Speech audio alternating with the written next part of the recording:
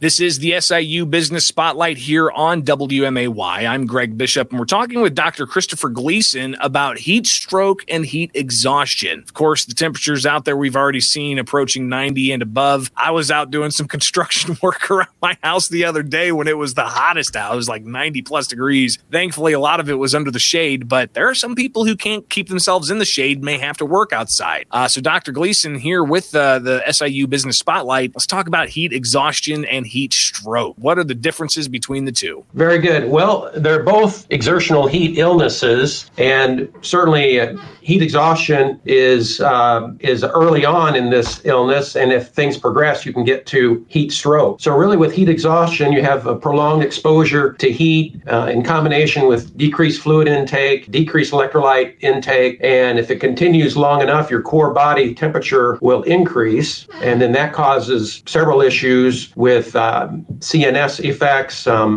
confusion, increase in your pulse rate, and if it progresses, your core body temperature will increase into the 101 to 104 region, and which is quite dangerous. You still have the ability to sweat, and that is good. And that if this continues, you can get to a situation where you develop heat stroke, which is a medical emergency and certainly more serious. This can be a life-threatening emergency, and this is when your core body temperature can increase over 104. So that's kind of the definition of the heat stroke, that body temperature getting over 104. You can develop a situation where you lose the ability to sweat, and that's really your body's main defense mechanism for cooling the body. The evaporation of sweat off the body has a cooling effect, and when that stops, then you're in real big trouble with all the side effects that can occur with increased body temperature. So with this, the heat stroke, you can develop more confusion, even develop coma and develop seizures and convulsions. So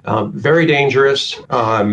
It can lead to some end-organ damage with kidney failure, liver failure, if it progresses. And really, the extent of your morbidity and mortality has to deal with the duration at which your core body temperature is elevated. And so that's the main issue here is getting out of that heat environment and starting to cool the body to limit long-term consequences. And we'll talk about some of those things to react to if you recognize some of these signs. But Dr. Christopher Gleason here with SIU for the SIU Business Spotlight on WMAY.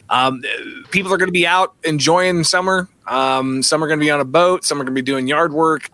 They should refrain from drinking alcohol, right? And focus on drinking water. And maybe should they look at like Gatorade or some of those other types of drinks that have increased electrolytes in them? What are some of the tips to help avoid possible heat stroke, let alone heat exhaustion? Exactly. Hydration is really the most important aspect of preventing the heat stroke. So you really want to start hydrating before you get into the heat environment, and that would be mainly with cool water. Sports drinks would also be good and fine. You kind of want to limit the amount of glucose that's in the sports drinks. So basic ice water is very good for hydration. Certainly the caffeinated beverages could potentially dehydrate you, so you'd want to avoid caffeinated beverages and certainly avoid alcohol, which is quite dehydrating, and that's just going to work against you throughout the duration of a hot day. Doctor, again, let's talk about those various types of symptoms people need to watch out for, not just in themselves, but in their coworkers if they're out. We've got a lot of big events that draw people for outside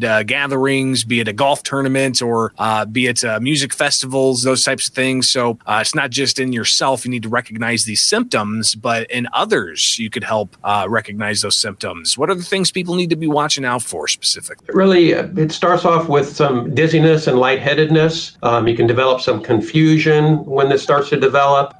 Your skin can actually become hot and dry with the heat stroke.